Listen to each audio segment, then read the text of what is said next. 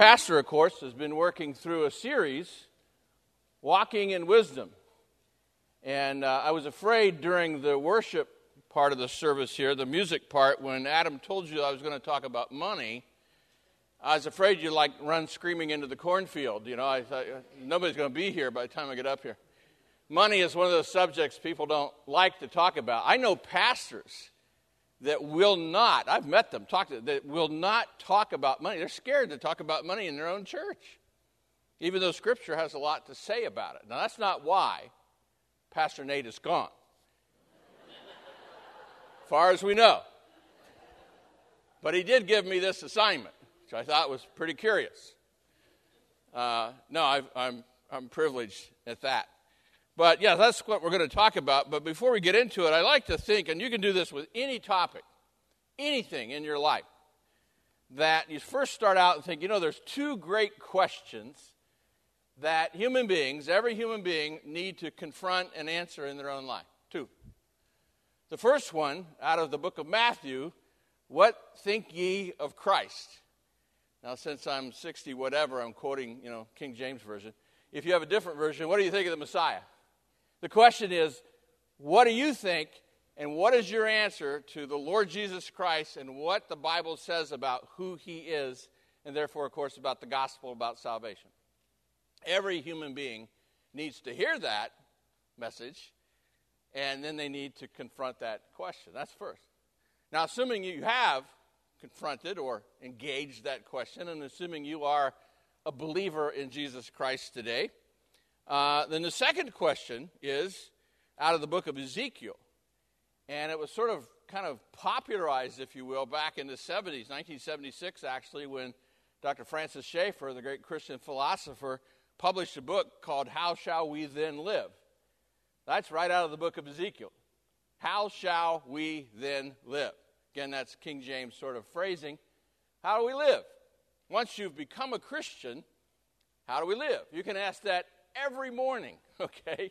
You can ask that every hour. You can ask that in your business. You can ask that over and over again. It's a little bit like, what would Jesus do, but different. How shall we then live?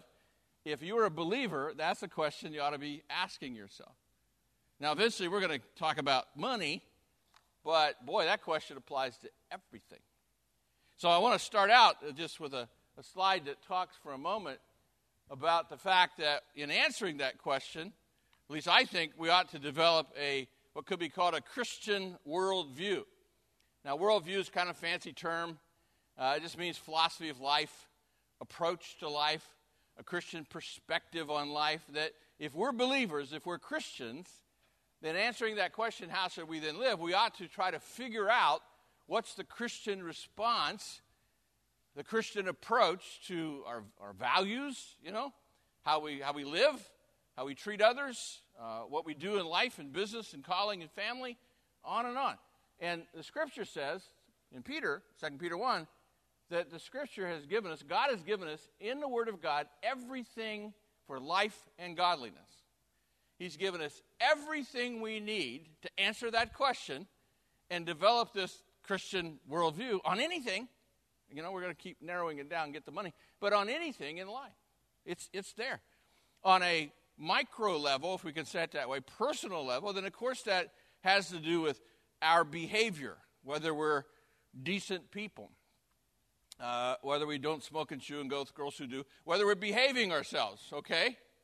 Whether we're attending to the fact that God has certain dictates, if you will, commands, mandates, that he gives us in Scripture about how we should live our lives. Morally, of course, and lots of other ways.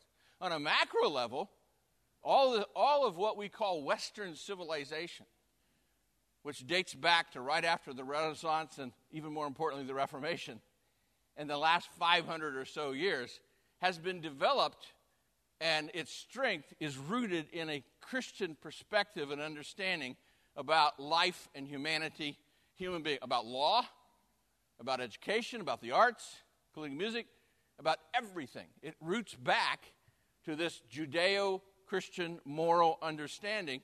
Not all the founders of this country were believers in Christ, but they sure did understand the Word of God, and in general they honored it. Many of them were Christians, and then an entire system is set up based on that. It's one of the things that's kind of being challenged today in terms of truth under attack. So, yeah, the Word of God has something to say, everything we need for life and godliness, about your life and my life personally, individually, and about all of society. It's fantastic. It's unbelievable to think about it. God revealed himself. And then, of course, a couple of other verses that could have added meat to that. Whatever you do, whether in word or deed, do all in the name of the Lord Jesus. Are we really doing that? And everything we do, there's no exceptions there, word or deed. And whether we eat or drink even, whatever we do it all to the glory of God. And, that's a Christian worldview. If we can, with the Spirit of God, begin to develop that and apply it in our lives. So it's what we want to do today, and we think about this a little further. There's another doctrine of Scripture that kind of flows out of this idea of Christian worldview. It's called doctrine of stewardship. Now, usually when you hear stewardship in a church context, you think, oh, he's going to preach about tithing. Well, that's in there. That's part of it, but it's only a little part of it, okay? He's going to preach about money. Well, yeah, that's in there. But actually, if you look at what we got on the slide here, just to make us, remind us, God owns everything. He owns a cattle on 1,000 hills. He created the world in which we live. He set in motion all of how it operates, the natural world, natural law, creation itself. And we're responsible. He bestows on us talents and responsibility for how we use them. And we're accountable to God for the right and best use of everything that he's given us. For our benefit, yes, our families, but to the glory of God. And that the idea then of stewardship goes well beyond just money, time. Are we using our time properly? Stewards, as in the Lord. Our talents. I happen to believe, and you get different kind of perspectives on this from different Bible scholars, and I don't put myself as one of those, but you study Scripture, that I think that when you're born, and I'm born naturally, natural birth, physical birth, that we have certain gifts. I don't believe this thing they used to call tabula rasa in psychology with a blank slate, where you're born with just a blank slate and the kid develops kind of. No, I think that kid right out of the womb has certain gifts, okay? We had 4 of them. Boy, they're different. And I think that happens. And you don't know what those gifts are sometimes until much later in life. You see them. Sometimes it's athletic skill, musical talent, all these different things that you can see. But I also think that when we experience spiritual rebirth, we're born again, that God gives us certain spiritual gifts at that point. That he gives us, and they're distinctive. They may overlap. A gift I might have may be similar to or same as a gift you may have. But I think that God gives us, all of us, gifts. We all have gifts. We don't have a no-gift person out there. There are certainly multi-talented people. And then some of us feel like, I'm not one of those. I'm a 2 talent, 1 talent. Well, you're at least that, because God gives you gifts, and he blesses you with what he wants you to have providentially. So he gives us talent. That's part of our stewardship, how we use those talents as unto the Lord. We're to be stewards of our relationships, including with the poor and needy. Our relationships. In Sunday school class here this morning, we happen to be in 2 Samuel 9, and David asked, are there any descendants from King Saul and Jonathan? They're gone. I want to honor them, and that's when he discovers Mephibosheth, who was crippled in his feet. And we're talking about the fact that it's hard enough today to be disabled in some way, but in that day and age, that was tantamount to a desperate life, unless somebody cared for you, because you couldn't work, especially a man. You couldn't work. And so David, in honoring his promise and covenant with Jonathan, brought Mephibosheth into his household, took care of him the rest of his life and his family and all that. It's a beautiful demonstration of grace and compassion and of relationships, caring for those in need. And there's always somebody needier than we might be. So, and then creation itself. There's a lot today about conservation, about environmentalism, about climate change, whatever your feelings about the politics of all that, and there's lots of politics buried in all that, and it's just loaded. But whatever, God created it all. And yes, we are responsible for the world in which we live. I remember a program, remember the program The Waltons on TV? Remember that TV program? Some of you young ones looking at me like, what is he talking about? But there was a program, John Boy and all that, and one of the grandsons was out walking on the mountain, Walton's Mountain, they called it, with Grandpa, one day. And he was talking about being Walton's Mountain. Isn't this great? This is our mountain. He was a kid. Grandpa says, hey, our name happens to be on it. but we're all here for a short period of time. And we're stewards for a period of time of this. We're to take care of it, we're to honor it, and we're to leave it better if we can than how we found it. It was a great biblical statement on a TV show. I mean, it was right out of the Bible. It was great stuff. Theology right there. Grandpa Walton. We're responsible for the world in which we live. And even knowledge and learning, and of course out of that medicine and on and on. Everything. And oh, by the way, also our treasure. Our time, our talent, and our treasure. That thing called money. So finally we're there. Okay? This is the big buildup so you don't run away. And we want to talk about money. These are just some stats I grabbed really quickly. The Bible mentions money over 800 times. The Bible, we have the canon. Financial references, 2,300 plus times. Jesus talked about money more than heaven and hell combined, more than anything else except the kingdom of God. 11 out of 39 parables reference money. 1 out of every 7 verses in Luke reference money. Now, I use the words, this wasn't off the internet, I use these words on purpose, reference money or financial references. And there's an important point here to make, that there are those you can count. Or if you broaden it and say any time that wealth is referenced in Scripture, like gold or silver or even cattle, that's a reference to kind of financial well-being, wealth, money, is that part of the 2,300 plus? You can get a lot of numbers. So it makes it seem like Jesus didn't care about anything but money, except maybe the kingdom of God. That was, wait a minute. He had a lot to say about money and the right use of money. But it was always in relationship to how we honor God and what we should be doing in terms of our relationship with God and how we should be serving Him. So it's possible to mention money in the process of making a comment. Like I could tell you that last Friday evening, Sarah and I went over to the Kent County Youth Fair, and they have these jumbo corn dogs, and they're $8. And man, was it good. It was just great. I love corn dogs. I always get a corn dog at the county fair. And we sat there under the trees. She got something else. And we ate that, and I highly recommend a corn dog to you at the fair. Now, is my point about the fact that it was $8? Or is my point really that, hey, that was a great corn dog, and I highly recommend that you go talk about it? That's what I mean. You can refer to money, as the Bible does, and reference it, and it's really not about money. It's just like a part of life and passing part of the story. But there is a lot in Scripture about, specifically, money, which is why even in the Book of Proverbs, as pastors taking us through walking wisdom in the Book of Proverbs, that we want to talk about it. Mostly what you get in Scripture. I think this is important. I studied it in the last week or so. It kind of came to me once again that what really matters to God about money in Scripture, and there are lots of verses about how you should use your money, how you should invest your money, what you shouldn't do with money, how you can misuse money. But the really big theme, overarching theme with reference to money and wealth is the idea of pursuit of money. If that becomes your focus, okay? Or speaking in philosophic terms, your summum bonum, your greatest good in your life is money. Or if you're a Star Trek fan, your prime directive in life is money. No, it's the pursuit of money. No, God's worrying about it. Do not wear yourself out, right out of the Book of Proverbs. Do not wear yourself out to be rich. Have the wisdom to show restraint. Cast but a glance at riches, and they're gone. For they will surely sprout wings and fly off to the sky like an eagle. This is my wallet. There's not much money in it. Never is. And as I said, we had 4 children. Loved them all. Still do. Raised them. And I used to make this joke when the kids were little. I'd get whatever kind of bill I happened to have. And I would talk about it flying away. Now, if you've raised children, or even if you haven't, you know how quickly money can sprout wings, and, it has a way of flying away. You don't have it very long, right? And if that's your key in life, your pursuit of money, you're wearing yourself out to be rich, what the Scripture is worrying about. Money has become an idol. Money has become a focus that has replaced where God should be. There's nothing wrong. We'll talk maybe more about that in a minute. We think of it. About financial security. You hear that phrase a lot, especially as you get older. Financial security. Nothing wrong with that.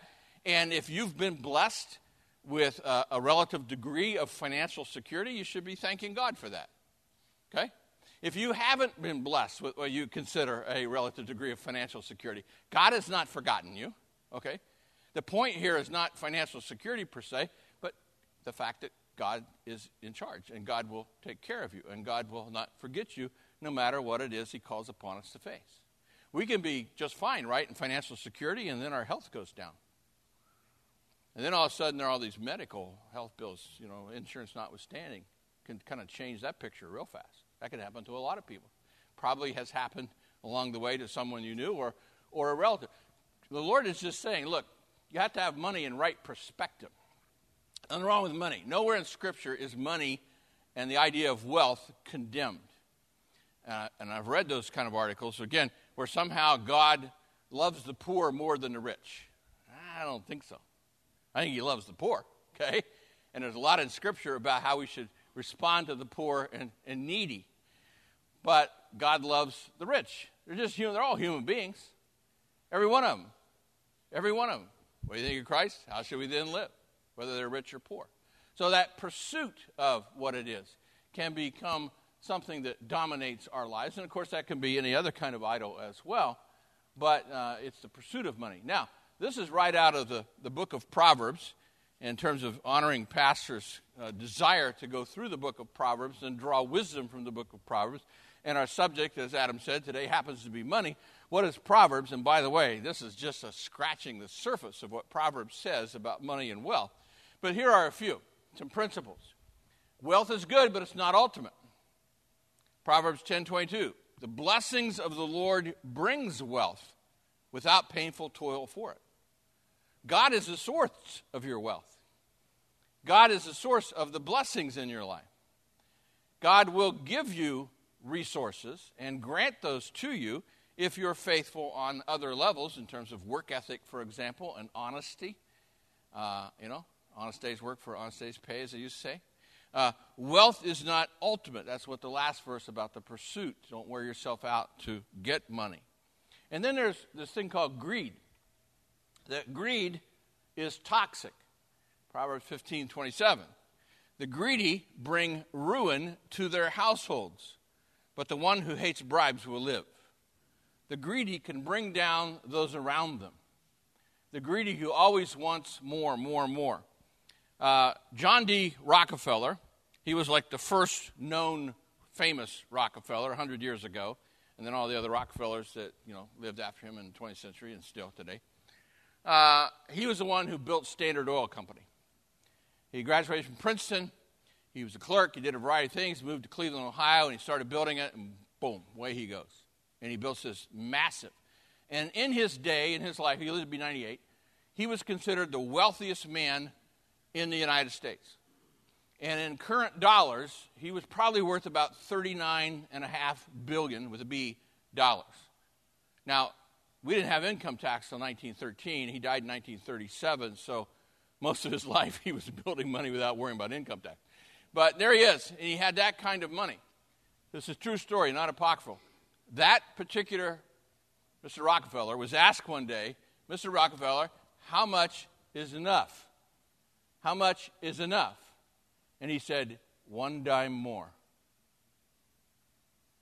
Think about that. He's got $39 billion, 1 dime more.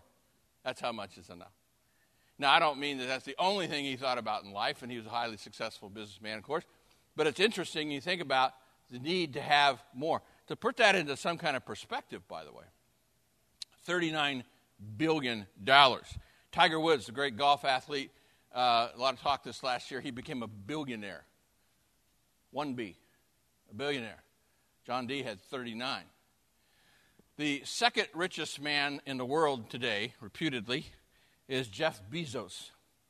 And Jeff Bezos is 59 years old. He is the founder and had various titles and still owner of Amazon. Amazon.com, okay? Which has invaded West Michigan. And our dog barks at all the Amazon trucks. So there we go. He has about $200 billion with a B dollars. That's his current wealth. And even during pandemic, when some businesses were tanking, variety of them, and online, okay, he made $25 billion with a B dollars during the pandemic, during those 2 years. So that goes up and down, and you can read about that. The same with Bill Gates and these other guys at that level. Gates isn't quite that level, but, the billionaires. that they can lose $150 million in a day, or their wealth can go down like $15 billion. Oh my! Yeah, but they're worth $200 billion.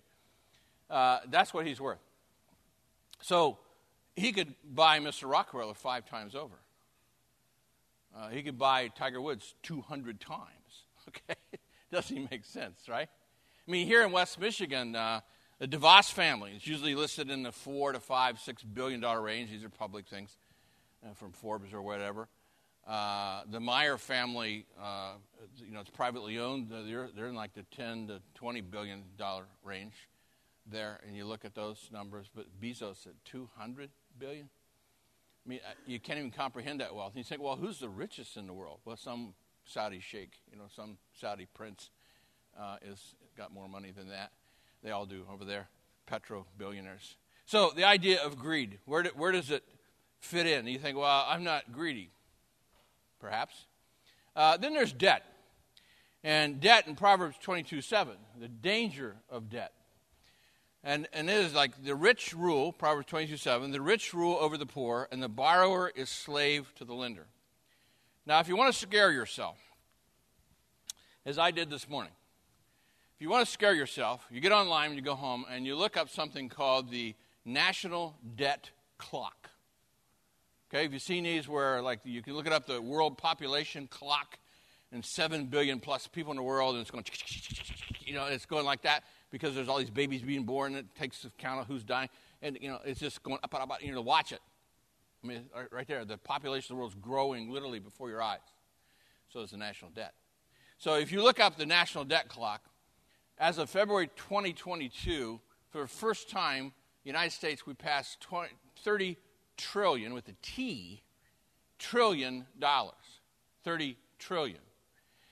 You can sit there like I did in the chair this morning for a little bit and just watch it go up tens of thousands of dollars as you watch it because of interest. It's just going up. You say, I don't comprehend $30 trillion.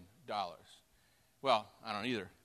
I did comprehend that when it said that Mr. Rockefeller there was probably the richest of his era and age at $39 billion. I thought, yeah, it's a little more than I make.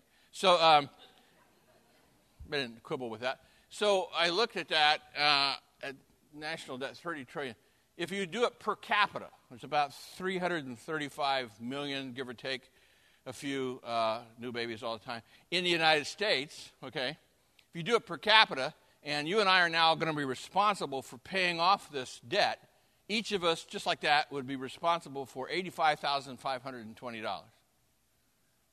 You think that's half my house or worth whatever. Yeah, $85,500. Everybody, little babies. And you think there's no way we can possibly pay that off. Here's a scarier stat, and we'll get off the statistics. $30 trillion debt, U.S. Oh, by the way, there's two other. In 1945, at the end of World War II, our debt at that point, national debt, versus our gross domestic product, how much we're producing, the debt was 115% of our gross domestic product. In other words, the war was very expensive, and we were out of bounds. 115% versus. Now it's about 99.3%. We still have this incredible economy, despite the pandemic and all that produces at an unbelievable level, but our debt relative to our production is now 99 point something. We're getting there, right? Real close to that. The statistic I think scarier is that of that $30 trillion in debt, 37%, more than a third, 37% is now held by foreign interests, other countries of the world. It's called external debt. And in other words, the United States has the highest level of external debt of any country in the world. 37% of what we owe is not just to ourselves, it's to somebody else. Now I'm going to read the verse again. The rich rule over the poor, and the borrower is slave to the lender. Now back about our conversation about passing of time and things changing, and I thought, well, what is it that's going to be most threatening or is most threatening to American culture and A lot of things in the last 2 or 3 years, when getting all that, we're upside down and sideways and giving us a lot of concern, moral, and on and on and on. And, of course, external threats like China or Iran or even North Korea, those kind of Russia. That I don't know that those are the things that God's going to use to bring this nation to its knees or its attention. It might be debt. It might just be debt because the American people are profligate, We spend like there's no tomorrow. We don't save. I'm talking about culture and overall. Certainly our government officials. And don't tell me Republicans are better at Democrats than this because it's just not true. Okay, they spend money. And we just spend more and more and more. Congress just passed this incredible inflation reduction bill. You believe that? Well, let me forget it. So there's all of this concern about debt. So you can look at debt on a personal level, as you should. That's what Proverbs is about. And say, am I out of balance here? Are my credit cards whacked out here? Do I need to kind of put the brakes on? Do I need to think about stewardship? And not only just being able to pay my bills properly, but to care for my family property, or not to get myself or our family upside down, to not go and live beyond our means. And that may mean sacrifice. Well, what's sacrifice? Don't buy the boat. Well, that's a sacrifice. Don't go out 5 times a week. Well, that's sacrifice. So, yeah, now it may be more sacrifice than that. It may be more of a belt tightening, as we say. It's no fun to go on diets, and it's no fun to go on a diet in your checkbook. But, well, what's a checkbook? All the young ones are looking at me. You get like, what? What's that? It's no fun, in your bank account. But it's wise. I mean, Dave Ramsey's made a whole career out of that kind of advice. Pretty conservative guy in terms of, hey, how you handle your money. And he's right. However much percentage of the time, if not all the time. So as you look at that, you think debt is something that we can end up being a slave to money. We're a slave to the bank, not because the bank is doing anything particularly aggressive. It's just that we owe money. We're a slave to that, paying back that debt. Therefore, we don't have money for the next point, generosity, to be able to share that which God has blessed us with. So there's a connection there. A generous life is a blessed life. As it talks about Proverbs 19:17, whoever is kind to the poor lends to the Lord, and he will reward them for what they have done. We're to be generous to others. I have a generous wife, and there are times that we've been out and about, and she's done a lot of work with women's ministries and women's groups, and we'll see a woman on the street who clearly is having and has had a difficult time. Maybe she's living in the street. I don't know.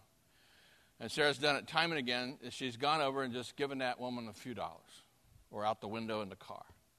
And I'll say something like, I've done this a few times. Hey, she's probably going to spend it on drugs. That the men and women who work in this kind of help the homeless, help the poor, help the people will tell you not to do that. Buy them a sandwich or whatever, but not because they'll go spend it on drugs and alcohol. I'm probably right because based on everything. She's also right when she comes back and says, look, I'm not responsible for what they do for it. I'm responsible for my own generosity. And I think she's right. And I honor her for that. Generosity. You don't have the ability, as much ability, to be generous if you've got ourselves upside down in debt. To the point where, now again, I don't think anywhere in Scripture it says debt is wrong. That debt is evil. That debt is something that, and if you've committed to not be in debt, God bless you. Go for it, okay? So I'm not saying that. I'm just saying that there's perhaps we'll call it responsible debt, maybe investment in your home where you have equity in the value of a property as opposed to debt on something that's going to drop like a rock as soon as you drive it out of the boatyard. Okay, I'm not against boats. But as soon as you walk away with it, So there is a transition on that. So you think about that in generosity. But also then that God provides. And Proverbs 11:28, God will always provide. And you say, well, have you had experience with that? If you've lived long enough, you probably have. If you've been a believer long enough, you probably can stand right now and relate a story or two where God provided that had a financial connection. And I remember more of that when we were younger with 4 kids and old cars that would break down and winter times that I didn't like back then because the cars would break down. I like winter now. And so you look at it and say, God provide. Those who trust in their riches will fall, but the righteous will thrive like a green leaf. There is a riches and a blessing and a fulfillment. There are people, there are repeated, I saw this statistic this last week, there are 17 million Americans, that was just the latest stat, who shop. You think, oh my goodness, shopping? Okay, we'll throw that in. Shop to the point that they cannot afford it. That they stress and turn upside down their credit cards, their bank accounts, any assets they have, their relationships are threatened, and they are addicted to shopping. They don't seem to be able to stop themselves. You say, why do they do that? Probably same basic reason, and I'm not an expert on this, of any addiction. It gets back to you're trying to fill this hole in your heart. It's a spiritual hole. It may not always be, is God there or not? It may be something else in terms of your sense of yourself and lack of self-esteem. But with lack of self-esteem is connected to how God looks upon you, not how you look upon yourself. And as you work through all of these things that we make choices in our lives and sin has an impact on us, then spending money, now I know you go shopping sometimes and it just is fun because you want to get away and do something. I'm not throwing rocks at that. It's like comfort food, okay? Who hasn't eaten comfort food?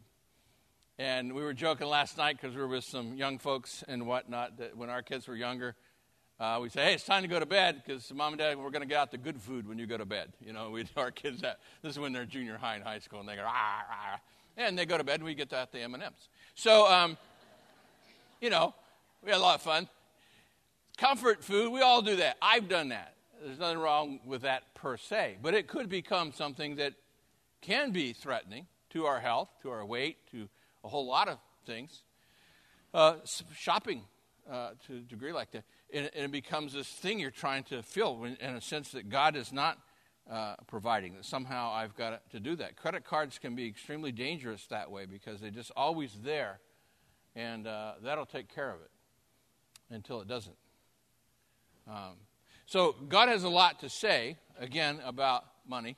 The last couple of things we want to talk about here is this something called gambling. I haven't talked about gambling for a long time. 25 years ago, I wrote a book called Seducing America is Gambling a Good Bet, and we later redid it, called it Is Gambling a Good Bet? Can't believe it's been 25 years. But it was about legalized commercial gambling, and I really looked at it at that time. That's back when the casinos got started. The 1988 Federal Indian Gaming Regulatory Act got it going, and casinos we have around here go back to that, all over Michigan. And there's no 11th commandment. I've done all these radio interviews on it.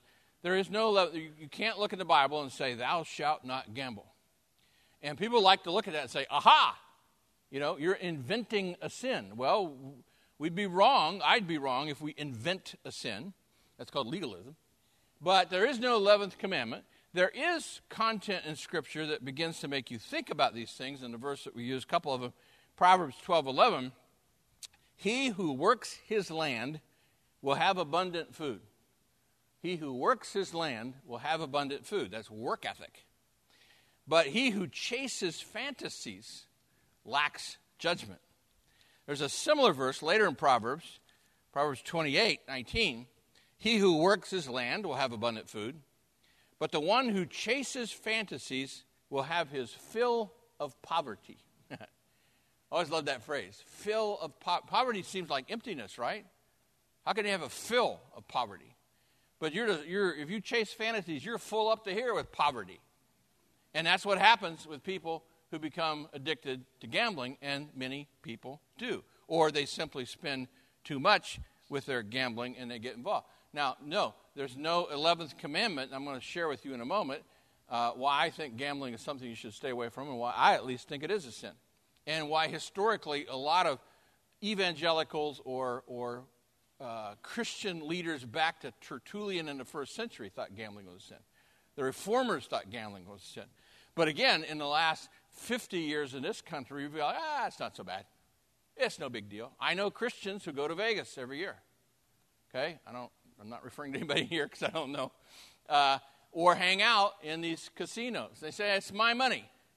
Yeah, but you're a steward of that money. Had a guy call up one time on a radio interview and says, hey, every year my wife and I, we go to the Bahamas and she shops and I gamble. What's the difference? And I said on the radio, I said, well, for one, she comes home with hats and you come home with nothing, okay? There's a transaction when you shop. There's not much of a transaction when you gamble other than, the entertainment value, whatever. So there's no injunction. You could say it's a matter of Christian liberty.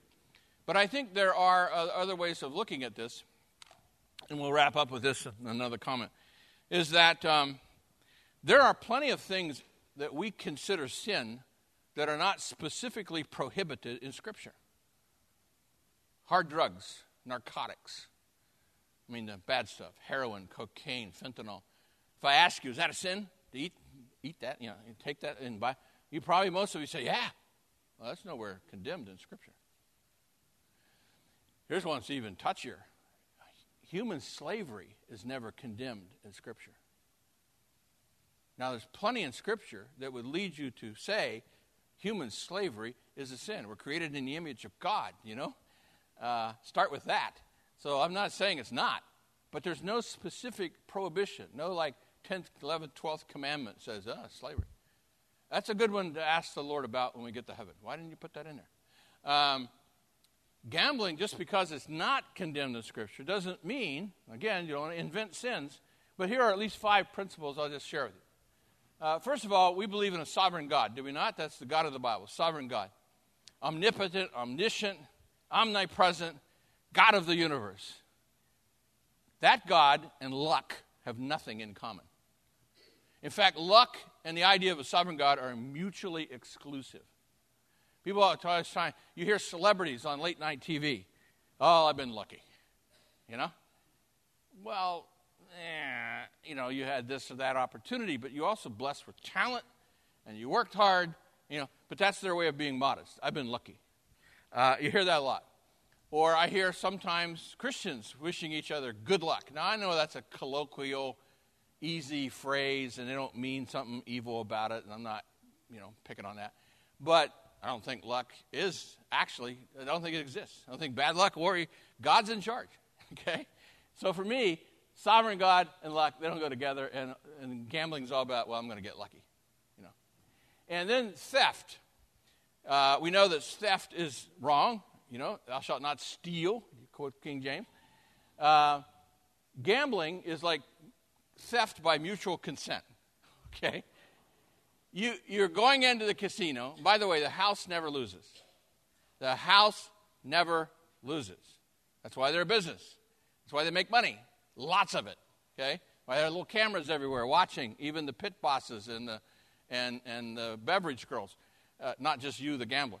Why? Because people cheat, people steal, people want that money, greed. Now, theft. You're going in there and you're putting your money down and you're not expecting anything in return. You're hoping. And by the way, casting of lots I had on the last slide is not an example of gambling in Scripture. Casting of lots is comparable today to what we do if we draw straws. We say we don't know what we're going to do, who should go mow the grass, so we're going to draw straws. Short straw mows the grass. Well, the reason that little method works, I've got 4 straws here and 4 of us, is that we're not omnipotent. We're not omniscient. We have a finite mind. I can't tell which one of those straws, I don't have Superman x-ray vision, I can't tell which one of those straws is the short straw. And so in that sense, it uses our finiteness as a means of making a decision. And in the Old Testament, God did seem to use it at different times to direct. And people sometimes say, the soldiers gambled for Christ's robe at the foot of the cross. No, they didn't. They cast lots. And you say, they were trying to figure out who got the robe. That's right. But they didn't risk anything. Nothing on their part. They didn't put anything in the pot. They had sheep knuckle bones that they kind of like dice, the original dice, that they called casting of lots, or they had the little rocks, whatever, this casting of lots, to figure out who got the robe, because they didn't want to tear it up. But they didn't risk anything. That's not gambling. Gambling is where you put something in a pot and you risk it. And you depend on this thing called chance to bless you or to give you, the right kind of response. So I don't think casting of lots is an example of gambling. And then there's that. Then covetousness. Well, that's like greed. Take the money out of the casino and tell me how many people will continue to go there. Okay? Oh, it's so much fun. Okay, but take the money out of there, and how many people will continue to go there? They're not going to go there. Why? Because they want the money. Why? Because they're covetous. Okay? It promotes it. Stewardship, we've already talked about. Time, talent, and treasure. I think that you and I are accountable to God for how we use intelligently our time, talent, and treasure. And to go in there and place money at risk where we have no influence over what's going to happen to it, I don't think that fits our stewardship model. And finally, it is potentially addictive. Just like alcohol or drugs, not everybody who participates in gambling becomes addicts. Not everybody. And some people at various levels. But some desperately so. Desperately so. So for me, yeah, I say it is. And I think it fits in terms of Proverbs wisdom that it's something that we should avoid.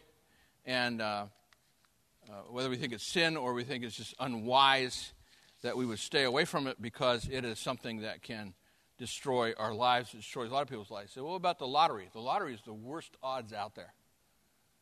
They are by far the worst. You'd be better off to go to the casino and gamble with the slot machines than you would be the lottery. And the state of Michigan is into it lock, stock, and barrel. And so are lots of other states. And it's a bait and switch. They say this is going to help education. Well, no, that just means that money that used to be earmarked for education now is going to be gone to something else, other tax money, and this is a new tax. And it's a new tax. It's called a regressive tax. It has the greatest impact on the poorest people. If you're worth $1 billion, you go in there and lose $1,000. Okay, that's not the same as a person who's worth $1,200 and they lose $1,000. But it appeals to people on that lower level. They say, well, what about all these people that win these unbelievable prizes? You ever read about any of them? Most of them, not all of them, to be honest and fair and accurate, most of them end up in terrible situations. They lose their money, okay? They're like these incredible athletes, like these Olympic athletes who become superstars literally overnight or in 1 week's presentation and skating or whatever, and she's on the front of magazines all over the world and millions of dollars coming her way and she can't handle it. And then all kinds of stuff happens. Alcohol and people taking their money and all that. Mike Tyson. You think, well, yeah, he was a jerk. Yeah, but the guy grew up in the street. Okay, he was arrested 38 times before he was 13 years old. He's lucky. He's not lucky. He's blessed to be alive. Say it gets in your head. He's blessed to Freudian slip. He's blessed to be alive. And he lost all that money because people took advantage of him. And yeah, he made all kinds of mistakes, horrible ones, including crime.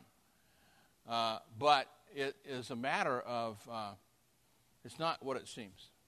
So we're to be stewards. That's the point of Proverbs. We're to be good stewards of everything God gives us, including our money.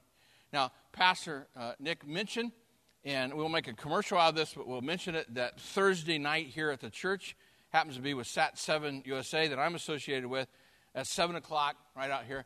We're going to offer an estate planning seminar. It's free, and if you choose to pursue any of that, to work on your will or your estate, your family trust, if you have one, or want to create one to avoid probate, that's all free. So we're not selling anything, but it is about stewardship. It is about stewardship, because if this audience is representative, 60% of you sitting there don't have even a will, and your family, therefore, is at greater risk. You think, well, wait a minute. I don't have a will. Yeah, you do. State of Michigan has one ready for you. State of Michigan. So if you're younger and you have children, you think, wow, what if happens in God's providence, the missus and I are gone. The state of Michigan gets to decide where those 3 kids go. Not you. You don't want that. So there's those kind of things. So it doesn't matter about age, doesn't matter about wealth or relative assets. It matters about stewardship, and so anyway, that's an opportunity if you'd like to take advantage of it. We'll see you there, and my colleague from Oklahoma will be in, and we'll make that presentation. But God is good. And God promises, as we said, to provide, to trust in, or put our trust in Him, not in specifically riches per se. Let's pray. Father God, we thank you so much for the fact that we can come together and think about what your word has to say about something like money. I ask you to give us wisdom with the resources with which you've blessed us, including our time and talent and our relationships. Father, we thank you for this church and its stewardship of the word as it presents the word faithfully. Ask your blessings on Pastor Nate and his family as they're gone. And trust, Lord, to give them safety and a good experience with what they're doing. Father, we thank you again for all that you've done for us. In Christ's name, amen.